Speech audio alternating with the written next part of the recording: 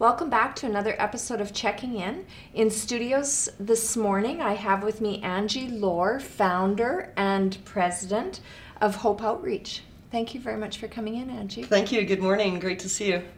You have an incredible story, Angie. You have an incredible story, and I know you are so looked up to in this community. Oh, thank you.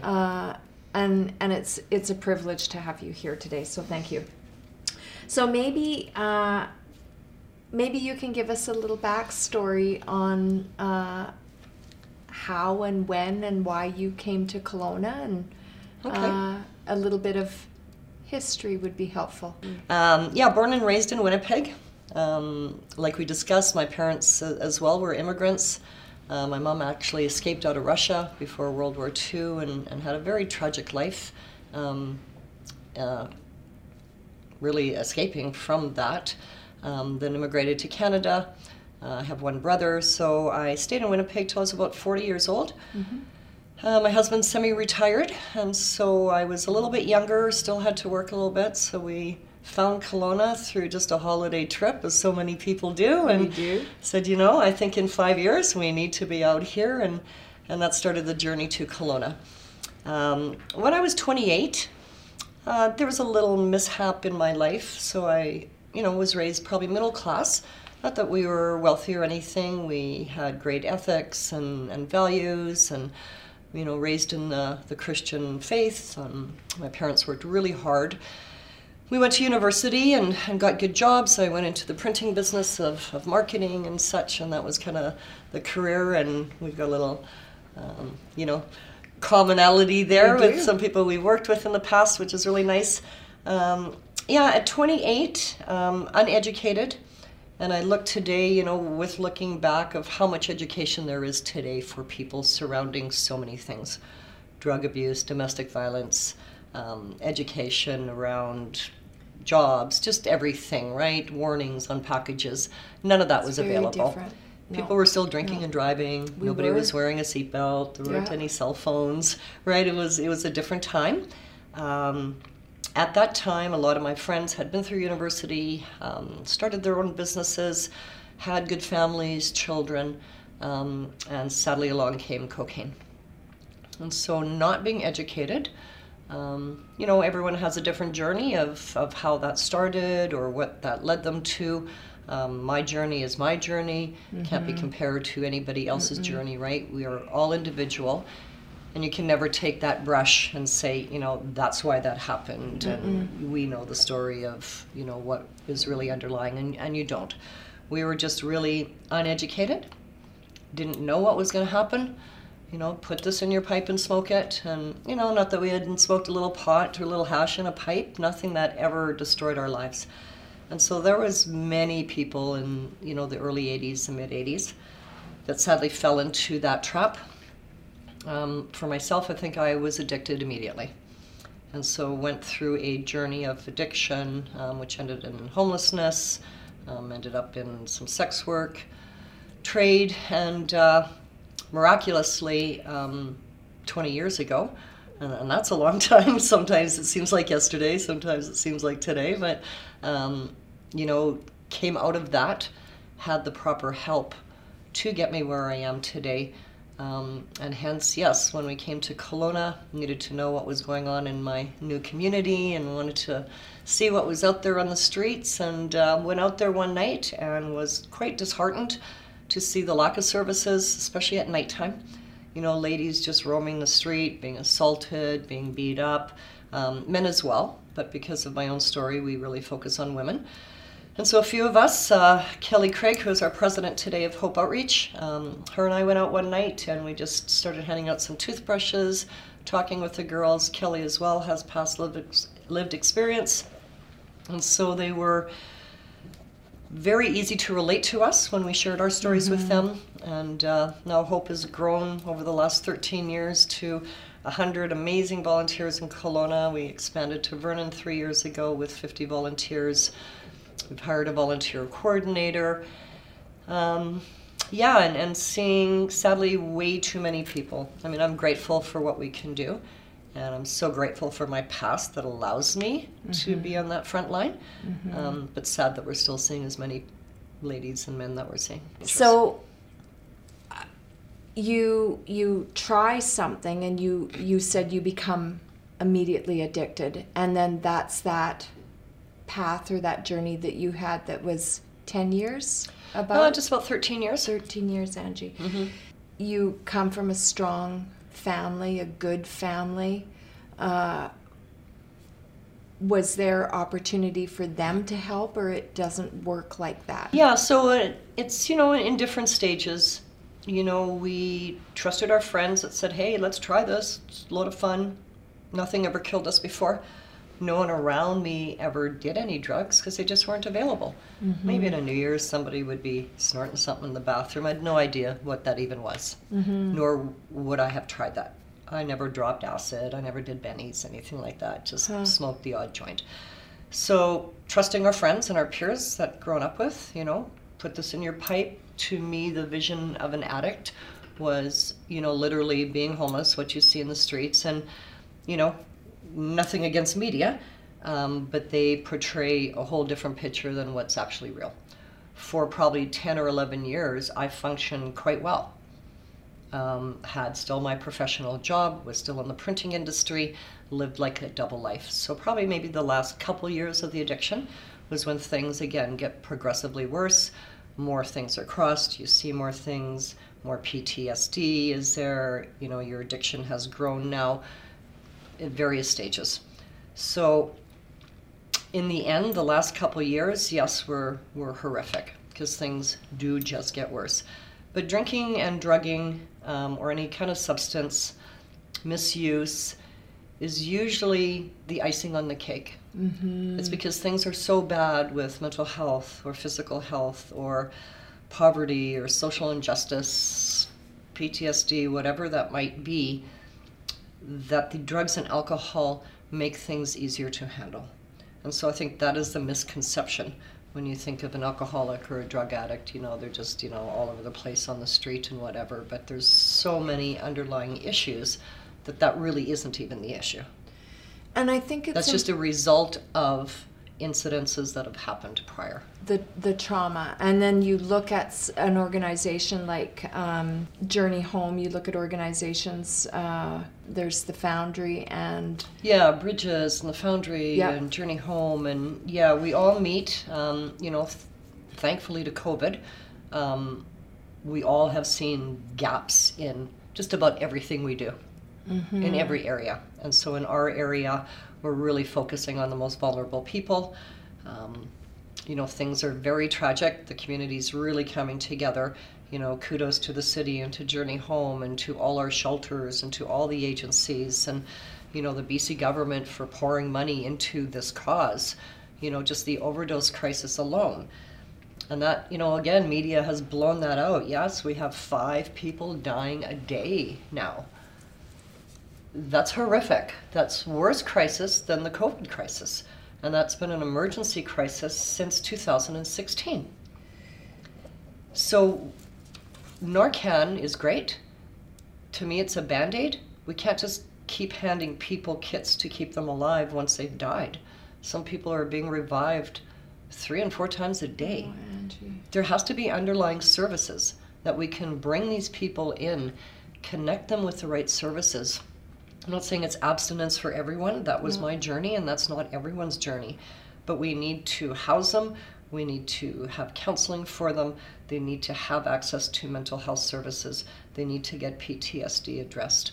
They need to have all of those things attended, as well as working on that substance abuse that has just come because of a cause. So you're... a real takeaway for me is around that that stigma, and again, media be damned or not, there is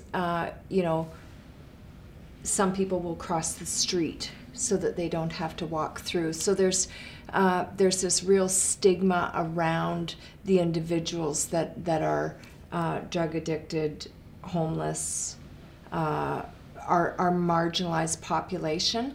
And I think we could do better to look past that stigma and look at the individuals and really know that we all are on the same level. No one is better than another, and we're all worthy. We just have different life experiences that have taken us down different paths. So you moved to Kelowna. You have gone through treatment. In Winnipeg. In Winnipeg. So, yes, I came back into recovery in Winnipeg, went through treatment, went through a women's 28-day program as well, went through second stage housing, had all the resources to surround me in that first year of recovery. And then just went out, sitting on boards at a shelter, speaking with United Way. And then, yes, when I came to Kelowna, 8 years into recovery, started Hope. And judgment is a huge thing, I think, again, because many people are ignorant. You don't really know those underlying issues that we are starting to talk about, in today's world. We're starting to talk about a lot of things that we never talked about. Why is someone homeless? Well, either they've lost their job, maybe they were born into foster care, maybe their parents were addicted, maybe they've been through residential treatment, maybe they have PTSD, maybe they've been so abused by their partner, maybe they don't have an education or career. I can barely pay my rent on my own as a single person. So when you're only getting $1,100 for disability, $750 maybe for social assistance, you can't even rent a room in someone's house, never mind eat and get through it. So the system, federally, not putting it all on our city can't ever carry this all. It's too much. The problem is too big. So systematically, we are literally holding our people hostage where they are. And so you've got all these things coming in. So they need mental health, they need some housing, they need services to be able to support them to go through, to get life skills, to go get an education, right? And that all has to come together at the same time. Stigma is so huge. We focus on our population that's homeless, and there's maybe a handful that have some severe problems. But we have so many white-collar criminals that we don't talk about. It's just, oh, look at a guy downtown again, he robbed somebody. How many white criminals living in perfectly fine houses? And even the overdose rate, it is middle and upper class men and women who are overdosing more while they're using alone in their own homes. So Moms Stop the Harm. Their children are not the children that we're seeing on the streets that I serve. So there's a whole population that we won't even talk about, but we focus on the homeless and that we see on the street. So you're sitting on the sidelines, and you know intimately what this is like. You know the path you took. You know how devastating and large and larger the problem is getting. You know and understand the lack of funding and support and stigma and everything. And yet you choose to start Hope. Angie, oh my gosh. I like to pioneer things. I like to take on a challenge. I had a very strong mother, and so she was quite like that. Work for the small guy, because the big guy's gonna make it on his own. We have so many abused women on our street right now as well. We don't like to talk about sex work either. I share my story at different degrees because that was just my story, but domestic violence just in the home has increased so much. We're talking and opening the page to discuss other things of racism and Black Lives Matter and appropriate conversation, but again, I bring up sex work, and either eyes pop out or people look the other way. It's happening here. And so sex work, any woman should be allowed to work as they want to work, but they should be protected to work. And so again, media, just the newspaper, it's this glorified image of cocaine everywhere and beautiful women and parties. That is not the life of sex work. Why don't we ever talk about the men that are purchasing the sex laborers? So we have such huge judgment on the ladies who are maybe trying to put food on the table, putting themselves through university. They are smart women with a lot going on. So it's not just the lady standing on the street corner that is at the bottom of the barrel. So we have massage parlors in our town that we're supporting. Again, I'm not a man hater. I like massage parlors. I wish we would decriminalize sex work so that our ladies could work safely, so that they wouldn't be abused. We have so many bad date reports going on of predators just traveling through the Okanagan. How many missing women do we have, Indigenous and white? And all we talk about is how many missing we have, how many missing we have. Well, who do you think is making them missing? Why aren't we focusing on educating people, men, women, with that stigma surrounding sex work? Why aren't we addressing that head on? It's such a hard topic for people to talk about. It is. It's such a hidden entity, and it's so dangerous now that COVID's kind of settled in. I can't even imagine. Yeah. So that's my focus this year. You're going to see a lot on our Instagram, just educating people about sex trade work. What does that look like? What are the misconceptions? What are really going on behind there? That it is a job just like any job. And so my social vision would be, and many people laugh, and I'm going to say it out loud to everyone, you know, if I could open a legitimate massage parlor that would have workman's comp, they would get holiday pay, they would be protected, they would have a license, they would have all the health care that they wanted, and then we would also have, say, the House of Hope again. So should women want to exit, right? So you need both strategies. That's really what Canada should adopt across the country. So here we have Hope Outreach. You have incredible vision. You want to change legislation. You want to bring hope and support and rehabilitation to those that want it when they want it. Am I crazy? It takes money to do that. Well, it does, but it's going to take a whole system to change to do that. You know, on one hand, we're decriminalizing it here. On another hand, we're kind of sitting on some laws that are just sitting there. And it's a very dangerous place for women. We have enough abuse against women in all sorts of areas. That something needs to be done in that area. Whether it's education, again, you know, I was uneducated through my cocaine addiction.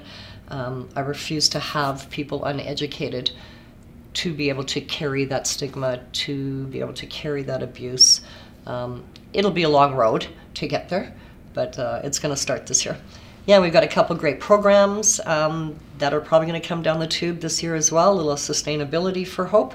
One is going out to educate our community on sex work and what that looks like and the stigmas surrounding it and portrayals, more so to staff that work in our community, because we have many women now focusing on sex work. Yes, if you don't have an education, you're making a good wage. They can't put food and pay for their rent, so women are choosing for various reasons, good and bad, to go into that because that's all they have left. But if we're not going to protect them on the other end and do something to fill that gap, then what would I be good for? Like, right? So your role right now at Hope Outreach, you're currently the executive director, founder, president. I always laugh when that word comes along. Yes, I am. Absolutely everything.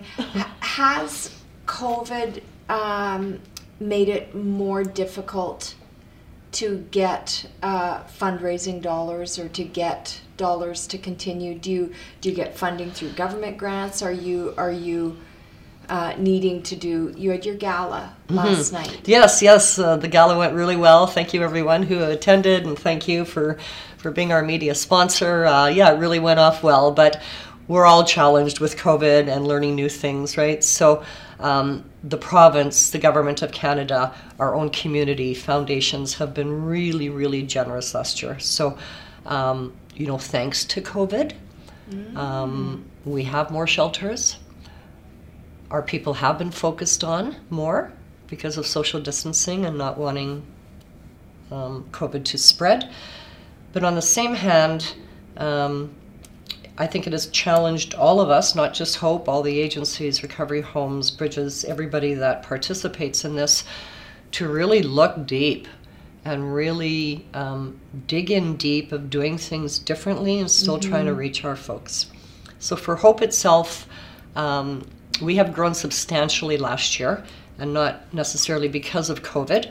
I took on executive director just to get our organization a little more sustainable, a little more organized, so to speak, right? So I'd like to go back to president in a couple years and just take a back seat. So we have been granted, yes, some federal money, Central Okanagan Foundation, City of Kelowna. There's been so many people coming together to support what we do. So it has allowed us actually to grow this year, where many organizations have either closed or not being able to support. UBCO has been a huge part of that. So we lost most of our volunteers when COVID hit, just because we couldn't go on the street for various reasons. You know, they couldn't go back on the street even though we supplied PPE and everything. So we partnered with UBCO in nursing and medicine, and those amazing students did capstone projects with us, came and volunteered, and all of a sudden our volunteer base went from 25 volunteers to 100, just through the support of the community and those who still wanted to be out there in front line. That is so Yeah, we hired a volunteer coordinator, Yeah. so Dr. Hannah Gibson, who is all over our city doing various things, has just played an integral part of taking that off my plate, and really new training system for volunteers. Everything's online, everything's modules, so it's really been an exciting year, as challenging as it is. I guess our biggest challenge on the street level is really just to keep our people alive this past year. But if you can imagine, you know, just to be present, just for a moment, think of not having food in your fridge, not having a bed, not having socks and underwear. We were talking about our beautiful shoes today, but not even having that, not having anything to drink at night, not even water that you could find. I don't know that it's lucky. You're just dealt the cards you're dealt. But are you grateful for the life that you have? Absolutely. You know, when you're seeing people on the street, you know, just even ask yourself, how did they get there? Even if you don't know and you don't understand, you know, look at it with empathy. No one wants to put on their resume, I want to be addicted and homeless and having to fight every day for my life. Not one person would think that and want to do that. So it's just about just changing that thinking of, how did someone get there? Can you just give someone a smile? Can you just say hello? Absolutely. If nothing else? Absolutely. Right? And that leads me into the I think probably the final question that I have for you. You've been recognized for incredible awards. Your Courage to Come Back Award in 2012, Community Leader Award through the City of Kelowna for the Civic Awards, and then also recognized, the other one was the charity, the volunteer. Yeah, Volunteer of the Year was from our Volunteers for Hope, yes. Yes, I don't know, all awards for the wrong reasons, maybe. I don't know. but or the right reasons. The question. So what is that legacy, as you're, you know, you teased and joked about retirement. Yeah. I don't know if that'll happen. What is that legacy that you see in 5 or 10 years from now? What do you hope? What do I hope for Hope? What do you hope for Hope? You know, I am, I guess you're not supposed to say you're humbled, but it's even been a mind-boggling journey for myself the past 20 years. I've been very blessed. I've had all the people surround me to get me where I am today, right? Because of my past is why I like to do and do what I do today. It's more my passion and job-wise. yeah, what would that look like in the future? You know, I'd always stay involved with Hope. I think this will always be something that I do. Maybe not full-time, you know, 24/7 like yourself. I like to pull back from that sometimes, but you know, I think this is what I was gifted with, and I've recognized that in the very early beginning. And if my voice and my past and whatever that accolades might be, and you know, I'm grateful for that, but I'm very humbled to be receiving awards for, I feel, something that we should all be doing anyways. Mm-hmm. Everyone should receive an award, right? Mm-hmm. Everyone should be doing this. Everyone should be out there giving her in whatever your passion is, whether it's gardening or flowering or youth or children. You know, I've chosen this because of my past, but find your gift, run with it. And yeah, I've learned, you know, and I guess because of my past, there really isn't any mountain high enough that I can't climb.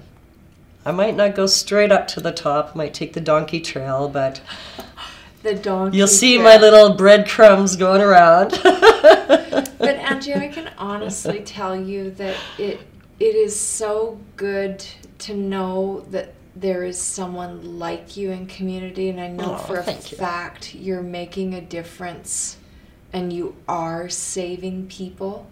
And I know Kelowna and Vernon are very lucky to have you. And humbly. Super.